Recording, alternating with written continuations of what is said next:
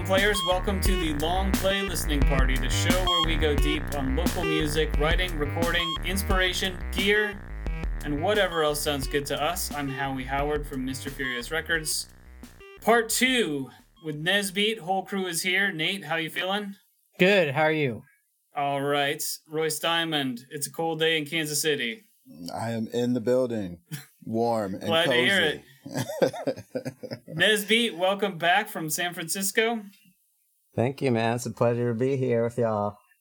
And welcome Jarrett Fulton from Texas, who had a role in the music we heard last week and the music we're going to hear this week. How's it going, Jarrett? Great, man. Blessed to be with you guys.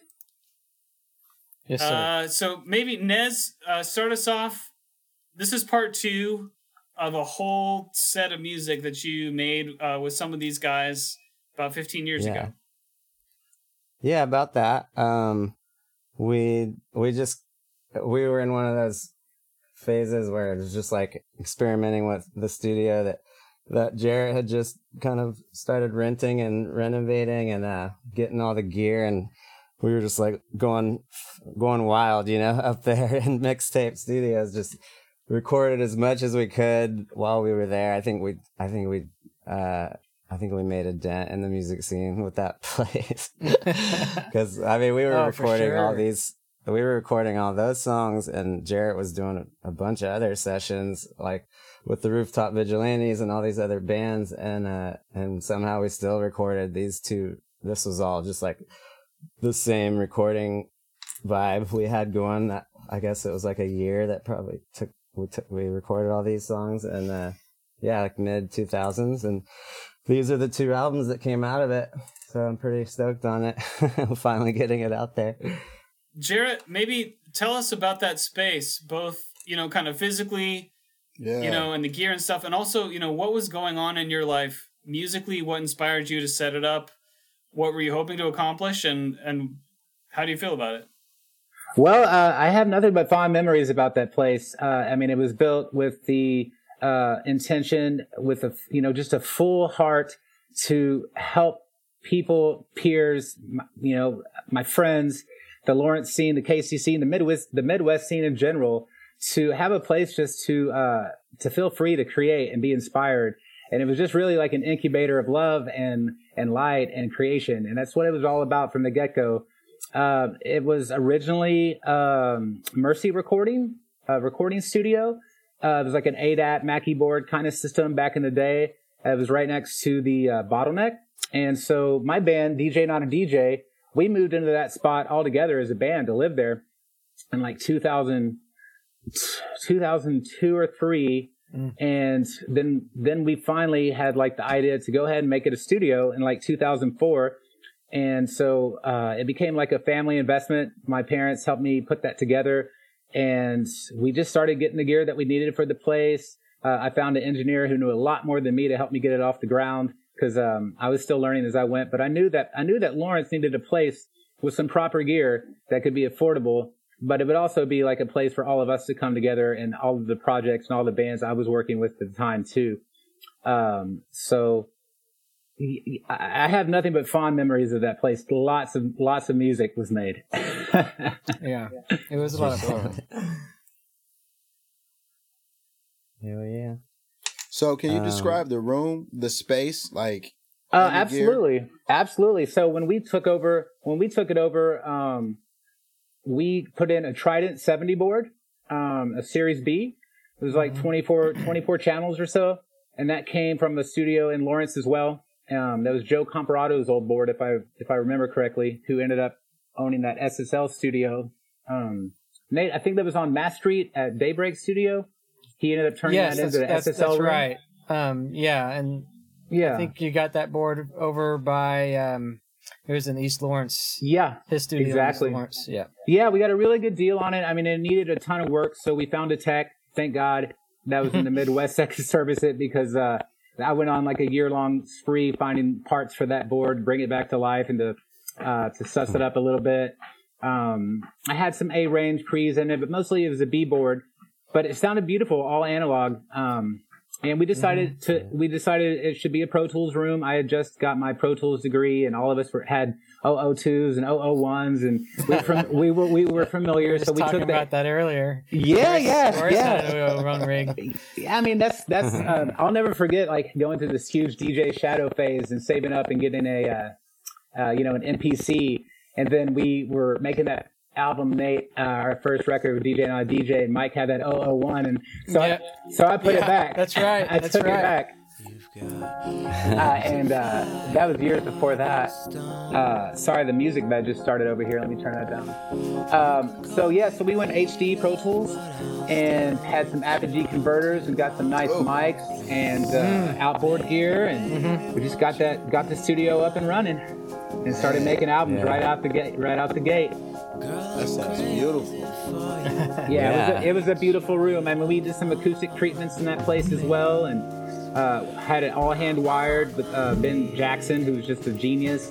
It was like a 100-channel TT patch bay. I mean, point to point. I mean, it took like 3 months just to wire it all together. That is crazy. That was crazy. Yeah, we went all in on it. But I mean, as soon as mics were live, that place was barely ever quiet after that. And it sounds like that was the whole idea. I mean, yes, sir. Absolutely. But yeah, that was a good space, man. You had the giant main room, like the drum room, and that was where we recorded a lot of these. So yeah, like Josh. This is Josh Adams on the drums we recorded. I was just gonna ask about the drums, because a lot of the drums on the last one we listened to were live drums that I assume that you played a lot of as well. On this album, he did. Him and Dash did most of the live drums. That's right. This is the one song that we had Josh Adams on. He was just available, and he's like the most insane drummer. So he has like that jazz flutter, and I really wanted like a soft touch on this song, and he was down. So yeah, he did a bunch of takes. I'm glad this one he plays through the whole song. Really like a lot of like fluttery brush work going on this one, and then Ryan's on guitar, but I wrote it all just like on the piano. Do you so Nez, when we were making this album, we were always making it in between other projects I had going on. So when the room was free, I'd be like, Nez, get over here, let's keep working on it. And so this is when we were working on the Andrew Morgan record. And that's why Andrew's singing on this track, because we already had Josh in the other room doing drums. And I just loved how that all came together, because we were just sitting around mixing Andrew's record. I'm like, hey, check out this Nez track. I didn't even realize. I forgot. This is the one he's on too. Andrew Morgan, what's up? Absolutely. He's back. I think he's back in Lawrence. He is. I think he is. We just talked the other day. Yeah, he's doing well. He's a music attorney now. Oh wow. That's you guys should hit him up, man. He's a brilliant genius, and he's still turning out some of the best music I've heard. He has a new project called Leon, Lyon. Just magical stuff. I mean, some of the best stuff I've ever heard. I'm just waiting for Wes Anderson to just take those albums and just score the rest of his movies with these records. You have to think that's like on the horizon. It should. Oh, I hope. If not already, I mean, it should have already. I think. But I will say that was the beauty of that space, Howie, is that we were all friends, no matter what projects were going on, and they would always seem to overlap. Like another artist from one session would like immediately jump on another, and it was just one whole musical playground, just so much creative collaboration. And that's what was so beautiful about that space. Is everyone was rooting for each other, and lifting each other up, and helping each other, and playing on each other's albums. It never stopped. It was very exciting that way. Yeah, this one's the same. I mean, every song on here is it's like all part of that family vibe. Like it was like the first one we did where it was like whoever we could get on it, we would just be like, play whatever.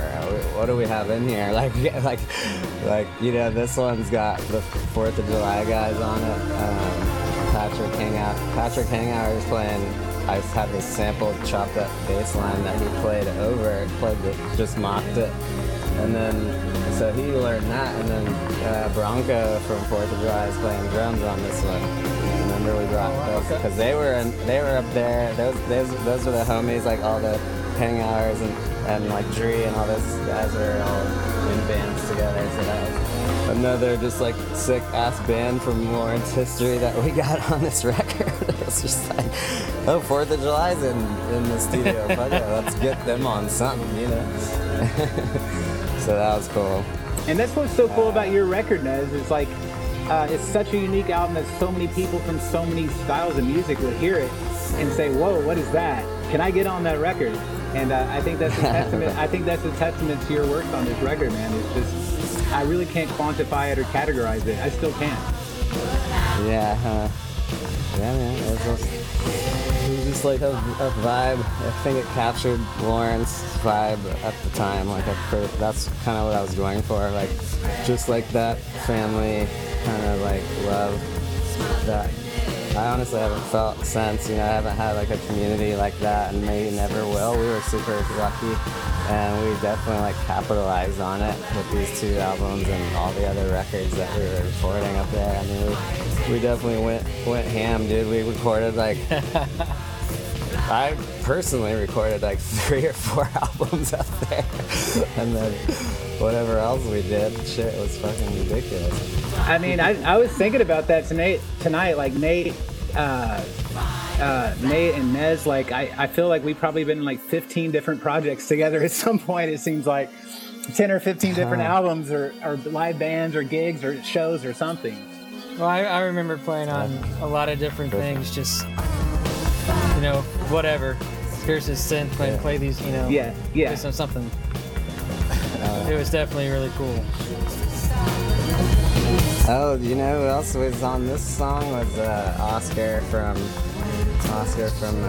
Rooftop Vigilantes. That's right. He plays the Ebo at the end. Like, it comes in all epic and it sounds like an orchestra, but it's just our friend who's a sick ass guitar player, singer.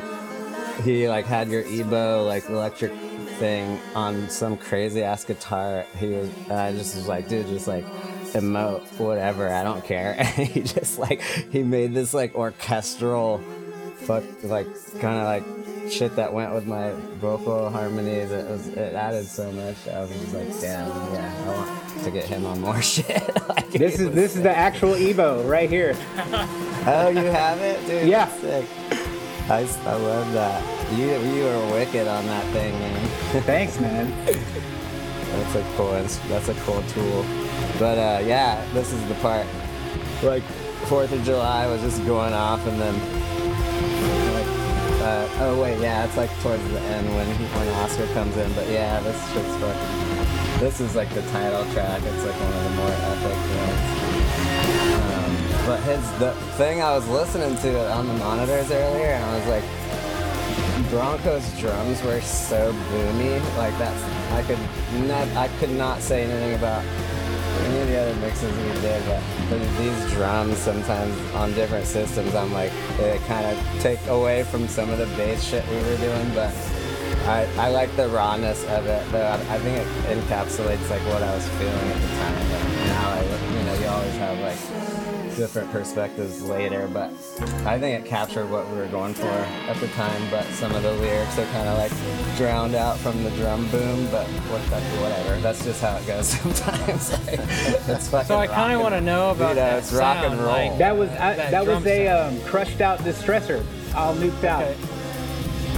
Yeah, the drum sounds they bang, and on your system with the sub, dude, this song was just like fucking huge. I remember that. Yeah, this was one of the more fun because it changes so many times. Like we had so much fun, just like, all right, who else can we get on this shit? Like let's make it like as big as we possibly can. Absolutely. But yeah. Let's let it play out and let people hear it. Yeah.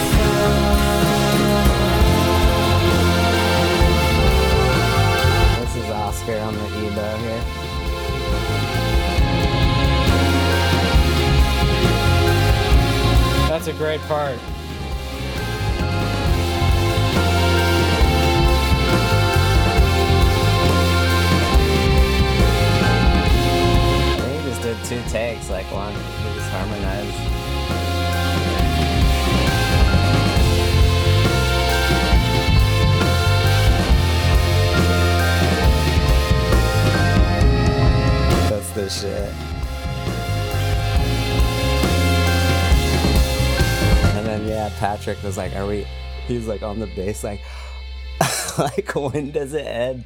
Like, we rocked out for so long, but that was a fun song to piece together. Absolutely. You guys have any technical issues putting that together, or any of these songs together in that HD system? I'm sure.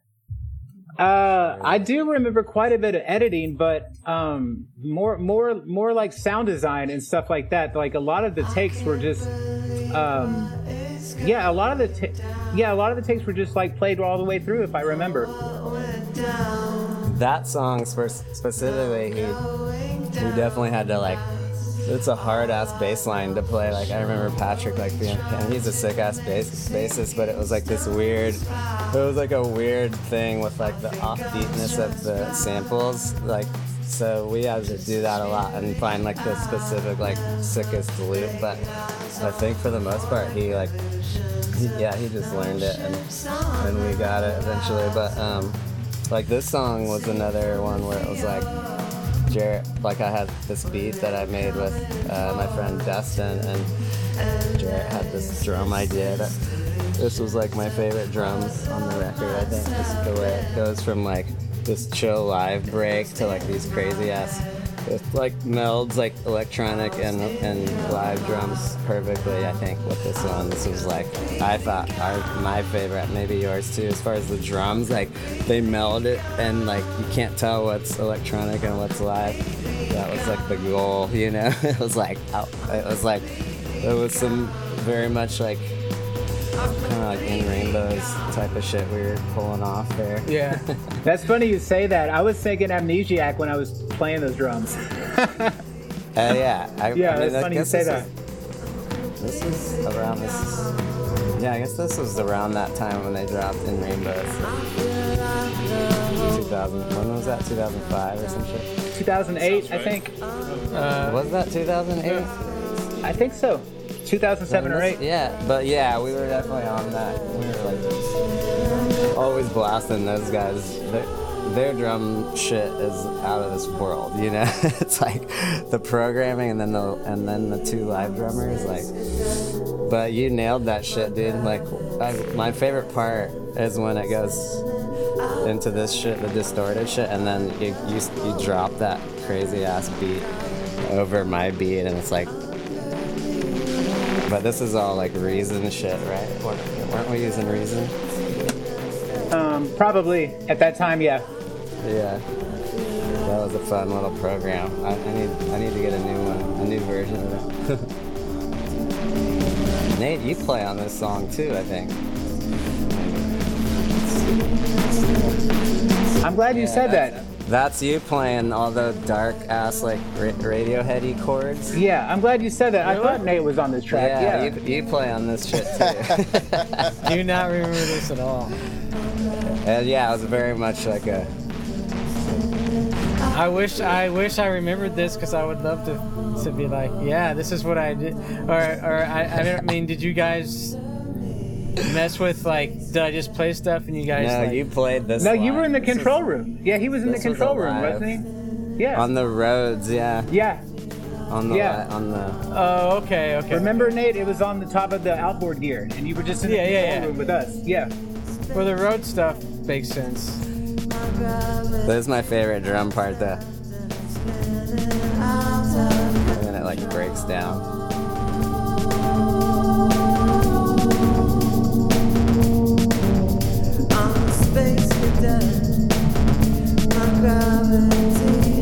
So there's a mixture of live and electronic drums. Yeah. It keeps switching like every 4 bars, like the beat changes.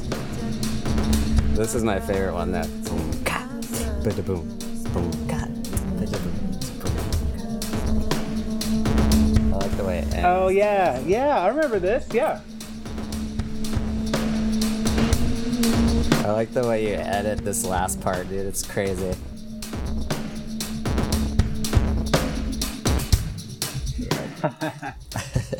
That's dope.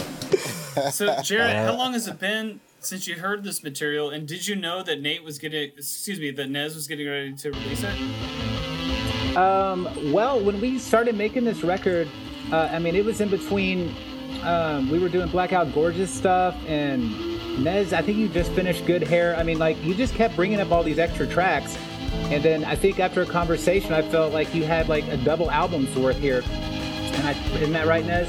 And you're like, let's just go ahead and make this a double album. So I think the plan was, I mean, it felt pretty finished. We finished it up, right? You didn't do too much after that, right? Nah, I mean, just some little tiny edits. Like, I took all our stereo bounces and analyzed it like a million times, and I was so happy with your final like bounce. You know, we bounced all that shit down and even like kind of mastered it. Like, it sounded sick how we left it like 10 years ago or whatever. Yeah. I did like one little harmony on one of these songs that I was like, that's what I was missing. I did I kind of like weaved it in there on the stereo track. Nice, and then rebounced it. I think it's on this album, but I'll hear it when I hear it. But this is a fun one. This is Ryan on guitar and Dash on drums, like playing along with the program drums. But yeah, these were all just beats I had. I was like, well, I don't think we're gonna use it for Blackout Gorgeous. So I just started singing to shit. Like, I was going through some rough breakup shit, and I was like, fuck it, we'll just make some weird shit. Like, experiment with the drum room. That was basically, it was like, we gotta figure out these mics and like this room. So that's what we were doing. We were like, how can we freak this? Like, how can we record these drums? Like, these drums were all room mic'd, I think. And just Dash like losing his fucking mind. We might have talked about it on last week, but when you were singing, or when you like, did you have these lyrics written out, like, or were you kind of like writing the songs as you wrote? Had the beats? Nah, I definitely had written all the lyrics, all the melodies were kind of like. I'm still like, I experimented a lot at home with a lot of these recordings, and some of the vocals are just what I did at home, and some I did at mixtape. But yeah, I wrote them all and then brought them like to Jarrett, with like a pretty much like solid idea as a song, and then we would like embellish it and like just add instruments and shit. But it's the first time you really sang on any of your I mean, yeah, as far as just getting into vocalizing like that, like, I was definitely always like into singing. I knew I had a good voice, but I hadn't really expressed it much except for like on Archetype, like hooks, I sung, like, and Isaac was really the one that gave me like the confidence, because he would sing and I was like, he's killing it, like he could naturally go in between his rap voice and his singing voice without any. It was like amazing, and when like coming from just growing up with him, to see that progression, I was like kind of like following in his footsteps. Really, it was just like, damn. Plus, like, like playing with Blackout Gorgeous really helped me get the confidence. But this was really like my time that I was finding my singing voice. I hadn't really sung, like, I've just done like little shit, but it was fun as hell, man. Yeah, sounds good, man. Yeah, Howie, I hadn't heard this record in like a year or so. It's good to hear it again. Yeah, Dash goes off here in a second. It's fucking insane.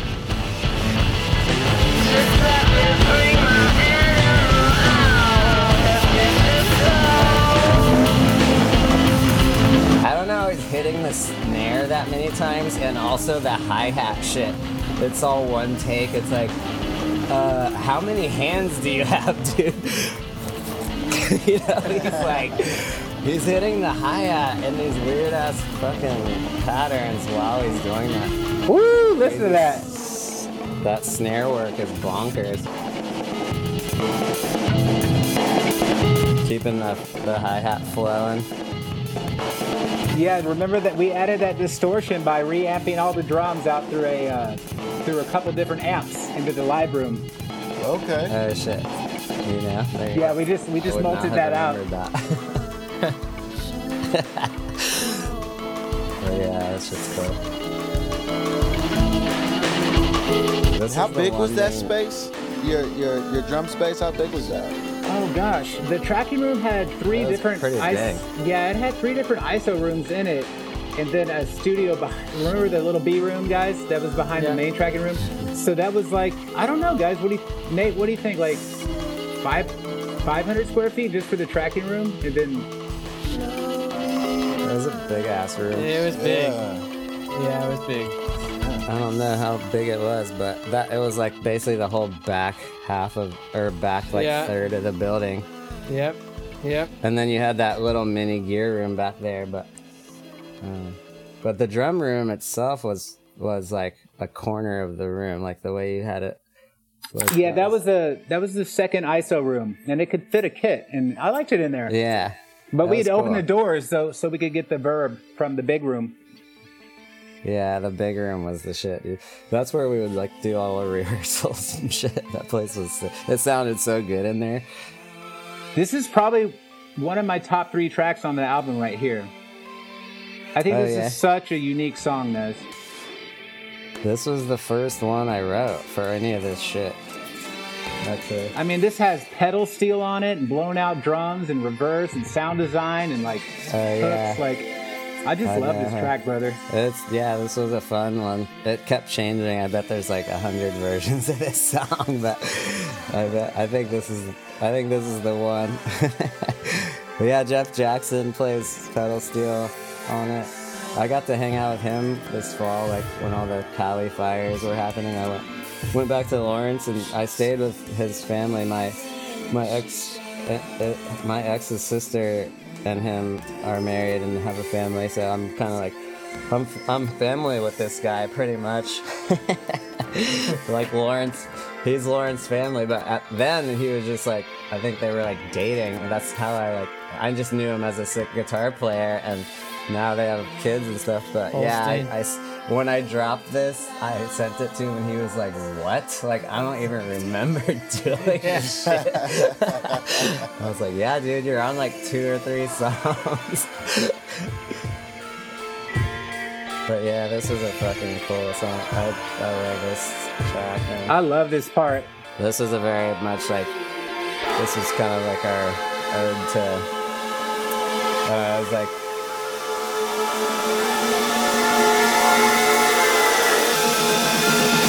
it's very much like a Wayne Coyne kind of like, that whole like Oklahoma City. You are the one I faith in. You are my heaven. I mean, my main mixing inspiration for this album was probably Cloud's Taste Metallic. I don't know if I ever told you that, Nez. Say that again, Cloud's Taste Metallic? Yeah, that was probably my main mixing inspiration when I was doing this record, or when we were doing this record. I was just thinking, how can I channel my inner Dave Fridman? I mean, it's probably one of my favorite Flaming Lips records, but there's just something about the sonic textures of that album that I was trying to, do our own style as well. But that was kind of what my jump-off point.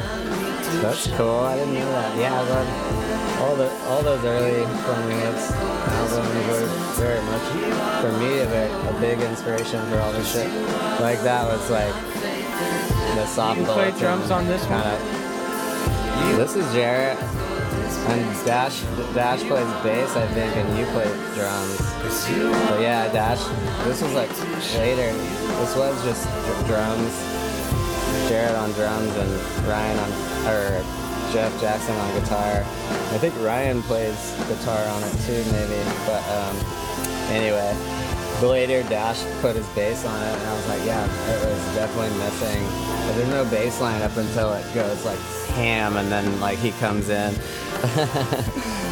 was just like a little like walking bass line. But this was this lyric was like, if I could black out gorgeous, it was just a tribute to our band, like it was like, if I could black out gorgeous was just like, kind of like that band was on the rocks, and I was writing all this shit, and I was just like, I want to have like a little like memento to that band. So I thought about that name of a band, like what it meant, and I was like, I just want to black this person out of my mind. So I was like, if I could black out Gorgeous, that'd be great, you know. Like, but yeah. Anyway, that's one of the first ones that I wrote. That's when I was like learning how to vocalize, like singing, and just like, oh shit, like I can actually like. I can make it sound cool, like recording. I still haven't figured out how to do it live yet, really, but that's what this pandemic's for. I'm trying to like figure out how to. There you go. I don't sing like at the top of my lungs or anything. I really do need like inner ear like monitoring to pull this kind of stuff off. But this one's great too. This is Never Stop Exploding. Yeah, Never Stop Exploding. Yeah, who's on this song? This is one of those like trippy love songs that I just wanted to capture a vibe. I didn't care if like the lyrics really hit. I just wanted like to be like one of those like you wake up next to your like lover and like realize how awesome shit is. Like that was the vibe I wanted. And then we were recording a lot with Justin Roloffs at the time, because he was like he had like him and the not the Get Up Kids, the Anniversary had broken up, and he was doing all this psychedelic kind of like lyrical trippy ass shit, and I was thoroughly impressed by his album, and I was like hanging out with him a lot and doing all the psychedelics, and he was at my house mixing some live show that he was gonna do for his release, and I got him on this song because he was just at my house all the time mixing and shit. So like he was basically like living in my studio, and I just like let him have it. Like he's such an inspiration. I was like, dude, you can spend as much time as you want in my bedroom studio. Like I'll fucking sleep on the couch. Like let me know if you need any help, whatever. And, that's cool. You know, I didn't know that. Yeah, he's a whiz, and so I just let him. I let him like do his thing for like 3 to 5 days. I don't know how long. He spent a lot of time mixing this live set that was like a lot of it was like beats and shit. So he had like, you know, like we would do. He had like pre-recorded beats and blah blah blah. And I was like, he really liked this song, so he ended up singing. I think this is the part. Was this when he was doing the White Flight Rat-a-tat stuff? Yeah, this was like before the Rat-a-tat shit, like during the White Flight album, which was the first record, and then the second record had Rat-a-tat on it. Oh, okay, that's right. The first one, like him and the Hang Hours and all those Range Life kids did all themselves, you know. And yeah, he was just around, so we got him on that. He was on that last part. This is my favorite part of the song. Listen through. It's a very like autumn. It's supposed to feel like everything's dying.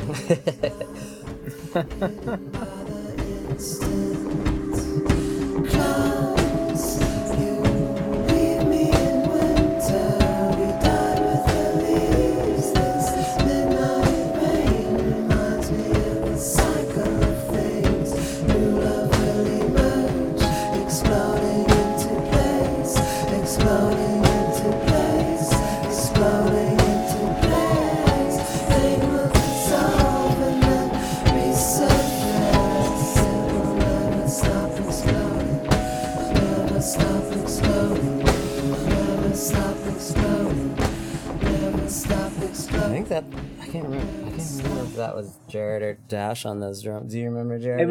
It was both of us, because we set up. I was really into the Liars at that time, and so I really liked their live show, you know, with like the live floor toms and snares mounted up, and so we just set up like big floor toms in the room. Dash and I were just going at it. Oh damn! Oh yeah, that's awesome. Yeah, that was a fun song. Definitely adds so much to. So was it Approach that sequenced these records? Yeah, he's the one that put all the Like the arrangement of the songs is really.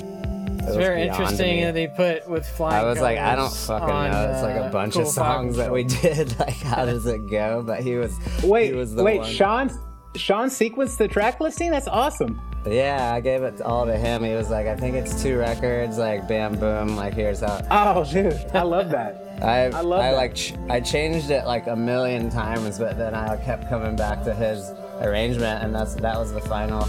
It was the first one.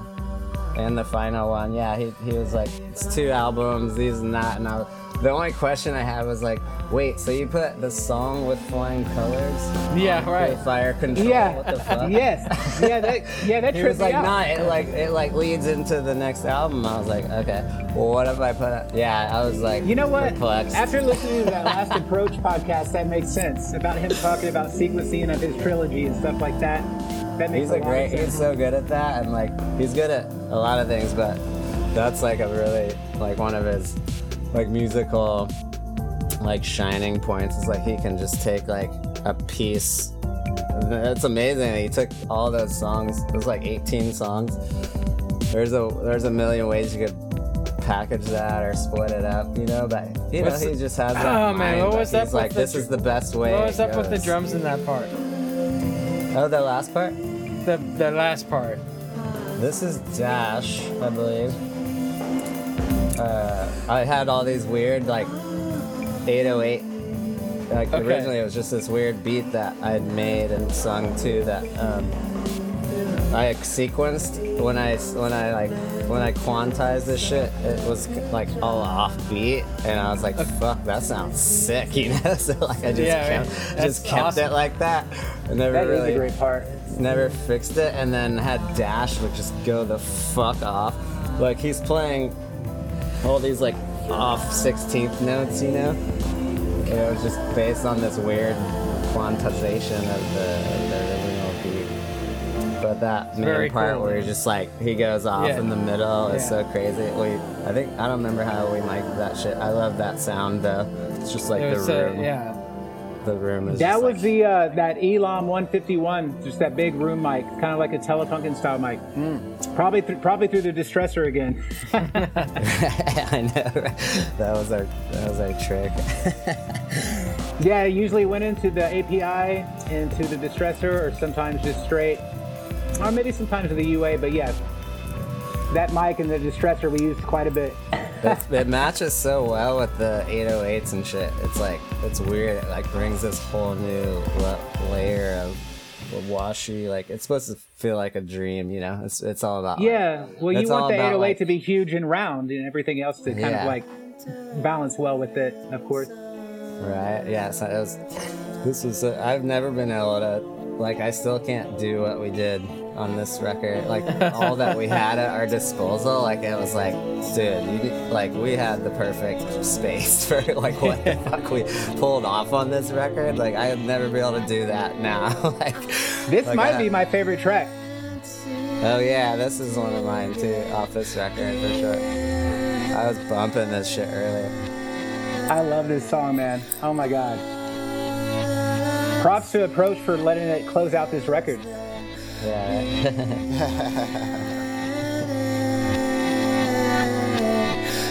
I remember when we were done tracking this, we probably like, I think we hugged for like a minute and a half, like 2 straight minutes. It's just pure joy. We were so happy when the song was done, and we just loved it. Yeah, that shit. You come in right here when the drums drop with the guitar, or was it a bass? I don't remember. That's or not here, but distorted bass. Yeah. Distorted bass line. That shit's crazy. We just chopped it. Like I think you just went off, and then we just chopped like 4 bars. That's of it. My bass debut. It was just a 2-bar loop. We're like, that's the shit. Fucking loop it. It really picks up. Man, your voice when that sounds comes so in. good on this song.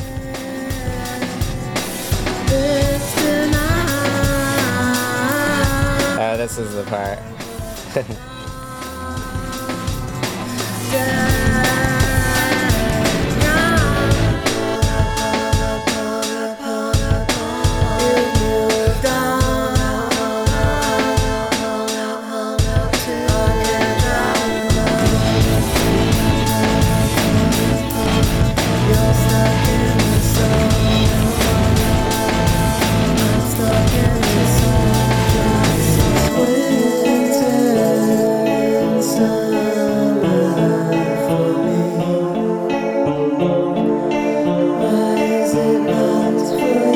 I love that keyboard sound. Yeah, what is that? That's kind of like Genesis-y or something. Yeah, I mean, I almost thought it was a guitar. That's an ASR 10 sound. Huh. Those guys' sound design was so on point.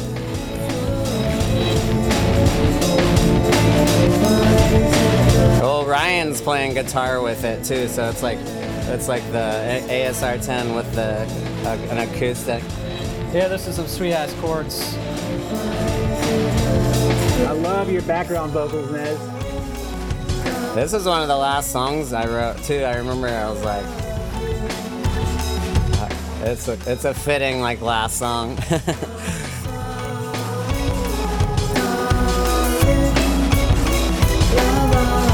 I love those drums, dude.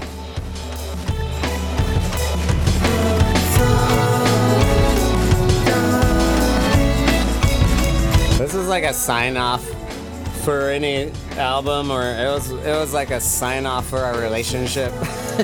It's like, love always, peace.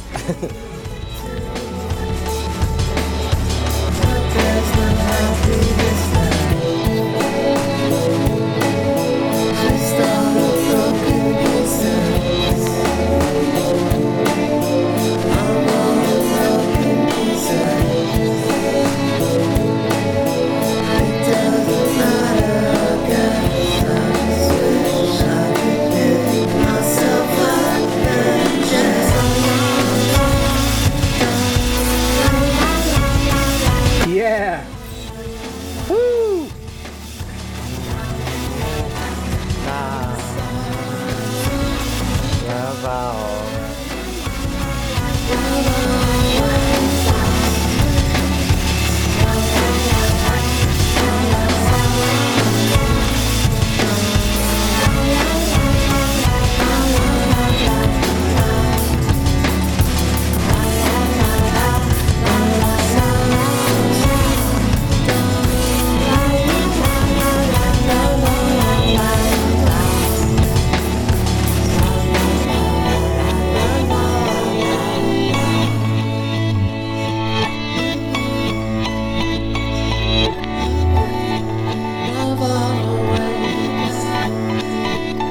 I love that backwards shit.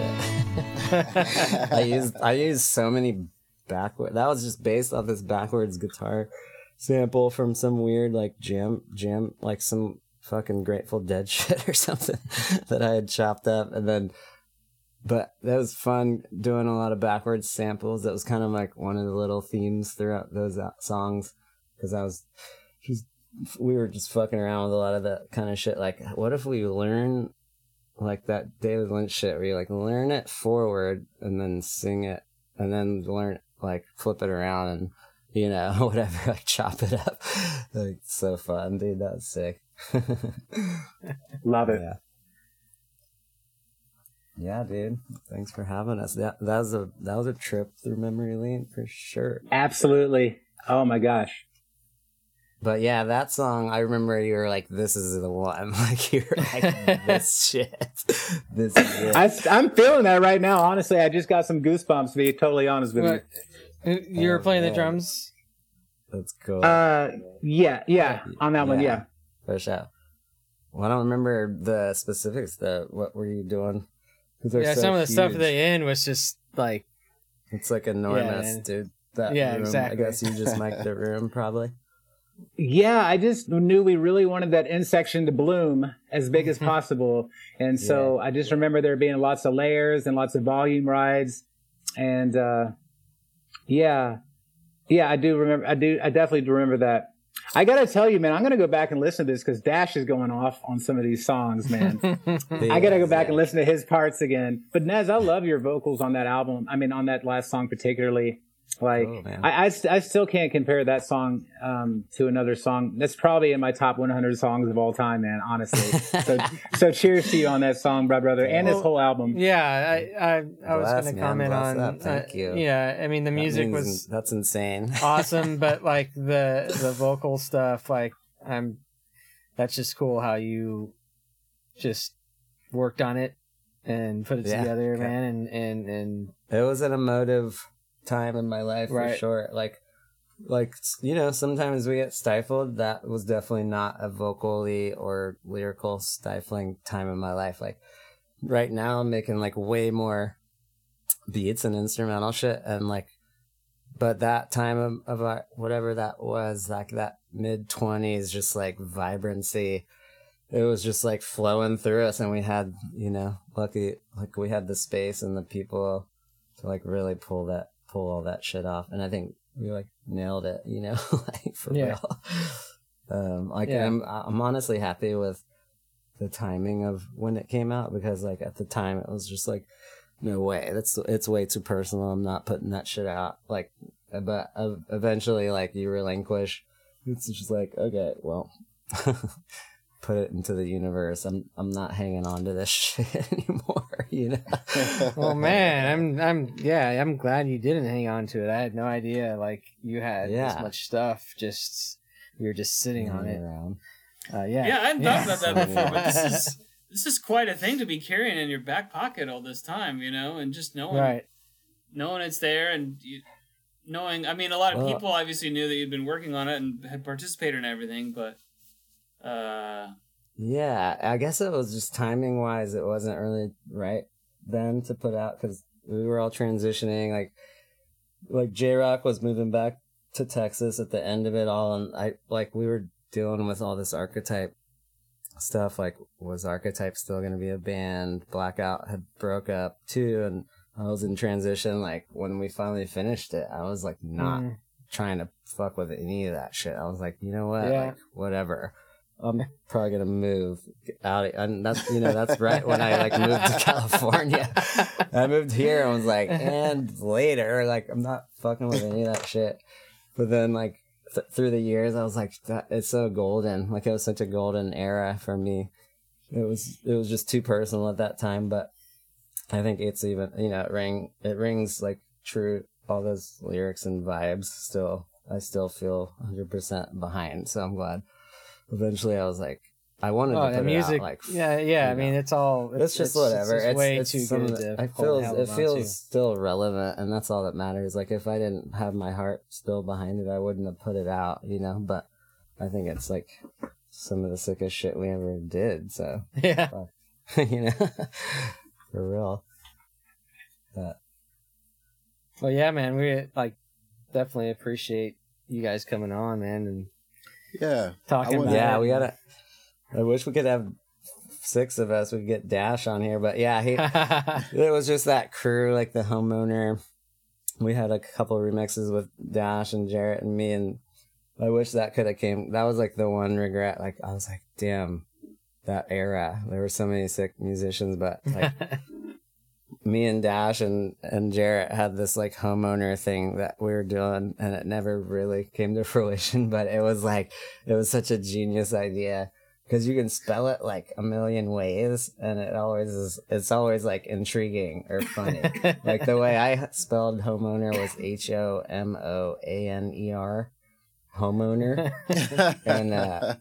and like like, I think like you guys all had your own spellings and shit, but I think it's still a great band name, Homeowner. I don't know. Something to think about. Well, I definitely wanted to hear more about like how the sessions went, so I appreciate you bringing that to the fold, Jared.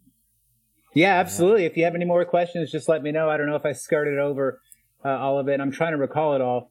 But any specific session or gear questions, I'll do my best. Yeah, do you guys have any, like, right now, like, specifically? Well, I have a question that I've been holding on to.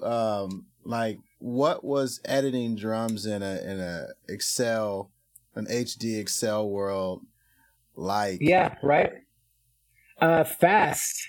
Because what Nez was saying at the beginning is, you know, the studio had been operational for about 3 years at that point, and we were still learning everything that we could do. And so, I mean, most drum sessions had 16 to 18 inputs on it, and we were just sitting there like multing different things and trying different sounds. And half the time, you know, 7 of those channels would be going through 3 different sets and layers of outboard gear. Like, we were just trying everything. So like once, I think to answer your question, Royce, is like, it went fast once we picked a sound that we liked. Gotcha. And then we could edit. But most of the time was really just like being friends and experimenting, in sound design. Yeah, we had a lot of reference points with different albums too. Absolutely. I'd be absolutely. or you'd be like, okay, give me like 5 albums that you want these drums to sound like or something. And it'd be like homework, and I'd be like, okay, Radiohead, obviously, and then like whatever. Yeah. Sure, absolutely. But yeah, like there was that Otto Lux band that I was bumping a lot. Like I think we nailed, like that band had the That's right. big drums. I was talking about that on the last one. Like, and I think we did like reference a couple like Flaming Lips records and stuff like that too. But yeah, like it was always like, it was like fun homework. Yeah, I mean, most of the time, Royce, we would get like, 18 drum inputs down to like 2 stereo subgroups. And that's kind of how we'd mix it. But then if you'd expand it, they'd all be there. So normally, by the time we'd mix it, we'd just hide everything. So we wouldn't even so we wouldn't be tempted to open up like the whole subgroup anymore. We would just collapse it and like not even remember it's there. And like we'd turn off playlists, so we are not going through like alternate takes. Like we gotta stop. Let's be disciplined here. I would have never ever finished these records without Mr. Fulton here, just like, nope, that shit's subgroup, we're good there. Just we'll bounce it and see where we're at. Like I can't wrap my brain around that many tracks. I'm like a chop a stereo drum type of dude. Well, that helped me too later in editing, but like most of the time, Royce, I feel like our sessions were like 80 to 100 track count. Oh wow, okay. Not that every track has was full of audio the whole way through, from start to finish. But there's honestly, I like this album. I think it's a good headphone adventure. There's a lot of little Easter eggs hidden throughout these mixes, and I'm still really, really happy about that. Nice. Yeah, man. Hell yeah.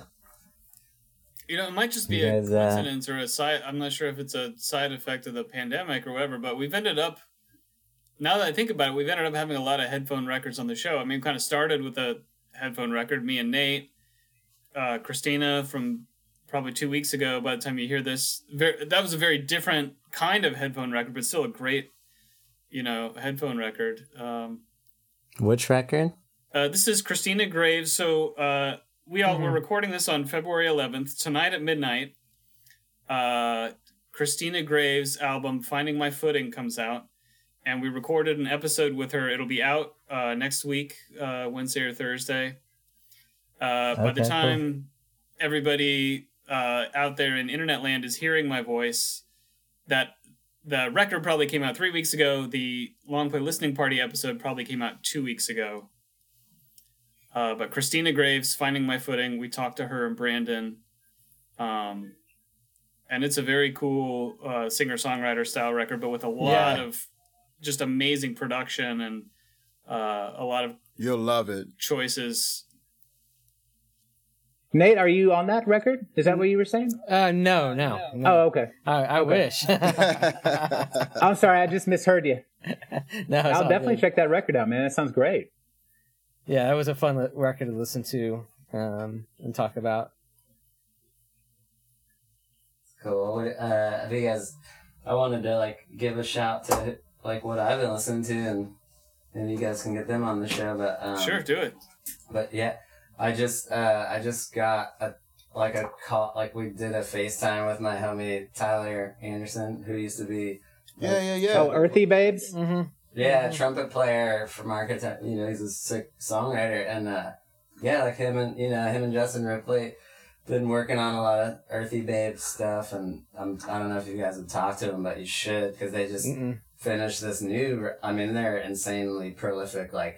It's bonkers. I feel like right when the pandemic started, they sent me a new record, and I got way into it because it was really hitting me as far as just being alone in my apartment and shit, and then that was 10 months ago, 11 months ago, and they have a new album, and it's like even crazier. It's like even bigger. It's like insanely good. It's not out yet, but they sent me a link yesterday. I like listened through it probably like I was up all night listening through it, like over and over in the headphones. It's another headphone like banger, and it bangs on the real speakers too, obviously. But yeah, Justin's such a sick studio engineer. It's like something to aspire. It's something to like behold. The mixing on this record, like the shit we pulled off. We were like kids, and these records sound great, but this is like a mature, like what we would do now. This is what it's like mind blowing, you know? It's like the shit the way he separates all the little tiny little intricacies, and like, you know, it's like, I think we came at like these records kind of I was coming at it from a hip hop perspective, like here's some beats and some lyrics, and then Jarrett like expanded it, but these two guys, man, they have a very much like a dialed in band ethos and sound, and like it was really, really expressed on this new one. It's like they nailed it, you know. So you got to get them on the horn. But it's all I've been listening to the last like couple of days. But anyway, I just want to give them a shout. They're from Lawrence. What up, LFK? Wait, is that out now, or is that just sent to you right now? They just sent it to me to get some feedback, but it's like their most recent one just came out not even a year ago, you know, so you can get on their What's that one called?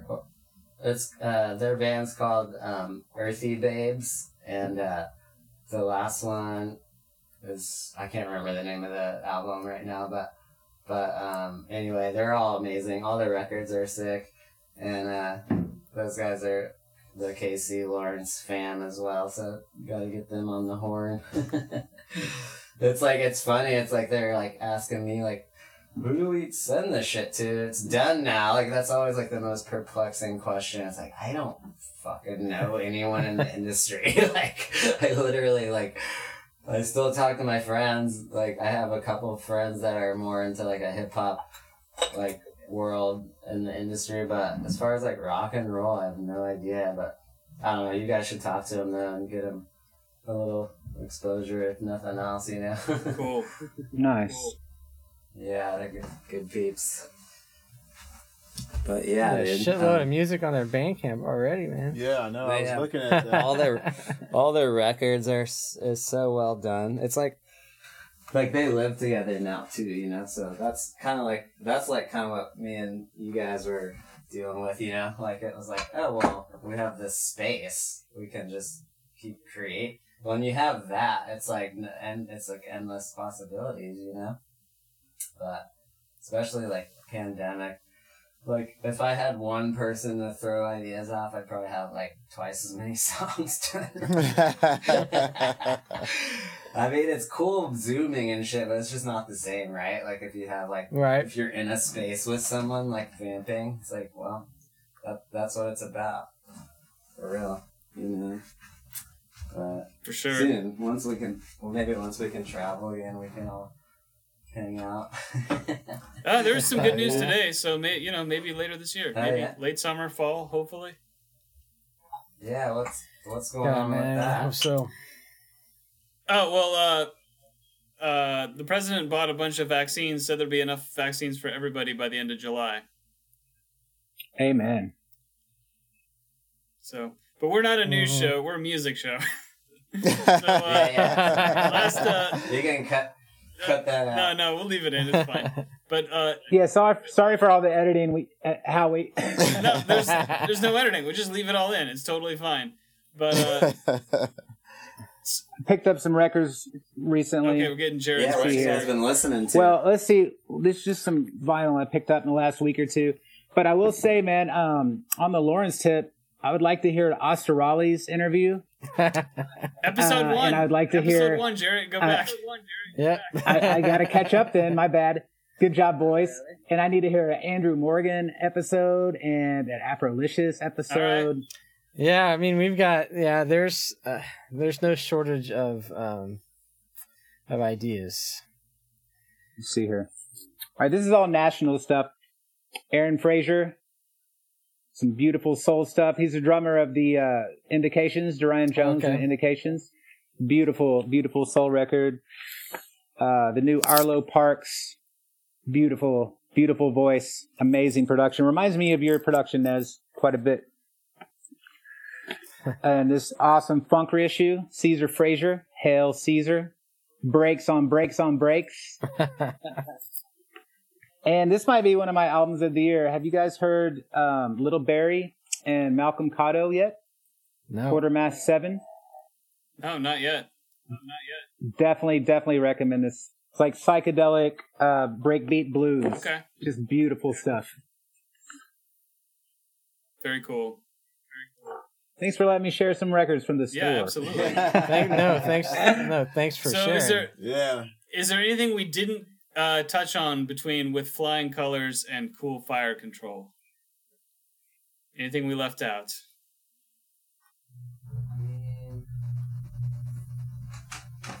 Pretty much got it all, man. There was a lot of things happening during that period, so I'm glad we got to eventually get it out. Like, you know, like that was just the golden era as far as just being able to collaborate with friends and have the space, thanks to like Jarrett's vision, and you know, it was like all due to mixtape that we got to pull off some of those albums. Like same with like Red Wedding, that Archetype, the last Archetype record was like very much a mixtape like concoction that it was like kind of like a continuation of Bleed for Them recordings that then like we got Jarrett and like just some live like Tyler Anderson and just some heads that we were like, well, how do we integrate it into the beats, you know? And that was, so yeah, like definitely check out like the Archetype, Red Wedding, and all the like Blackout Gorgeous and all that shit, because it's all kind of like a continuation of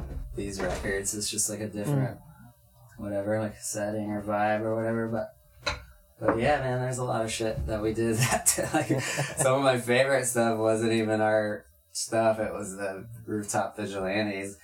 And I just was reading some shit from like a few years ago. They like released some more, what was the third album, that Real Pony Glue or whatever. What was that record that they did they do that at your spot?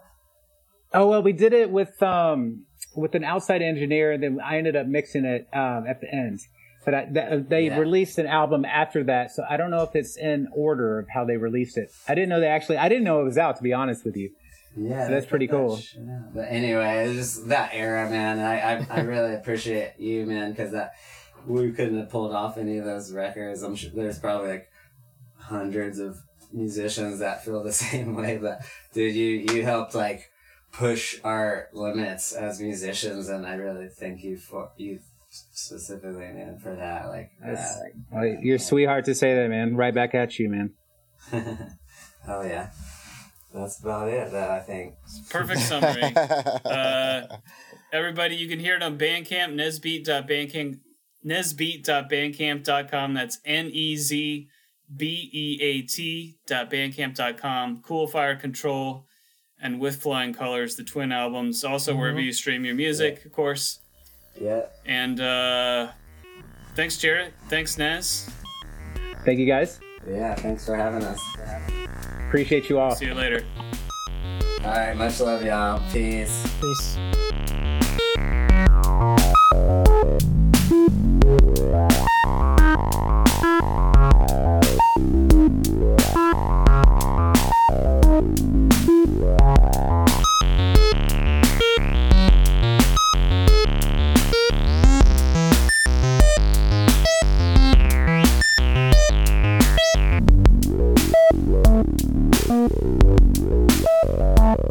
Wow.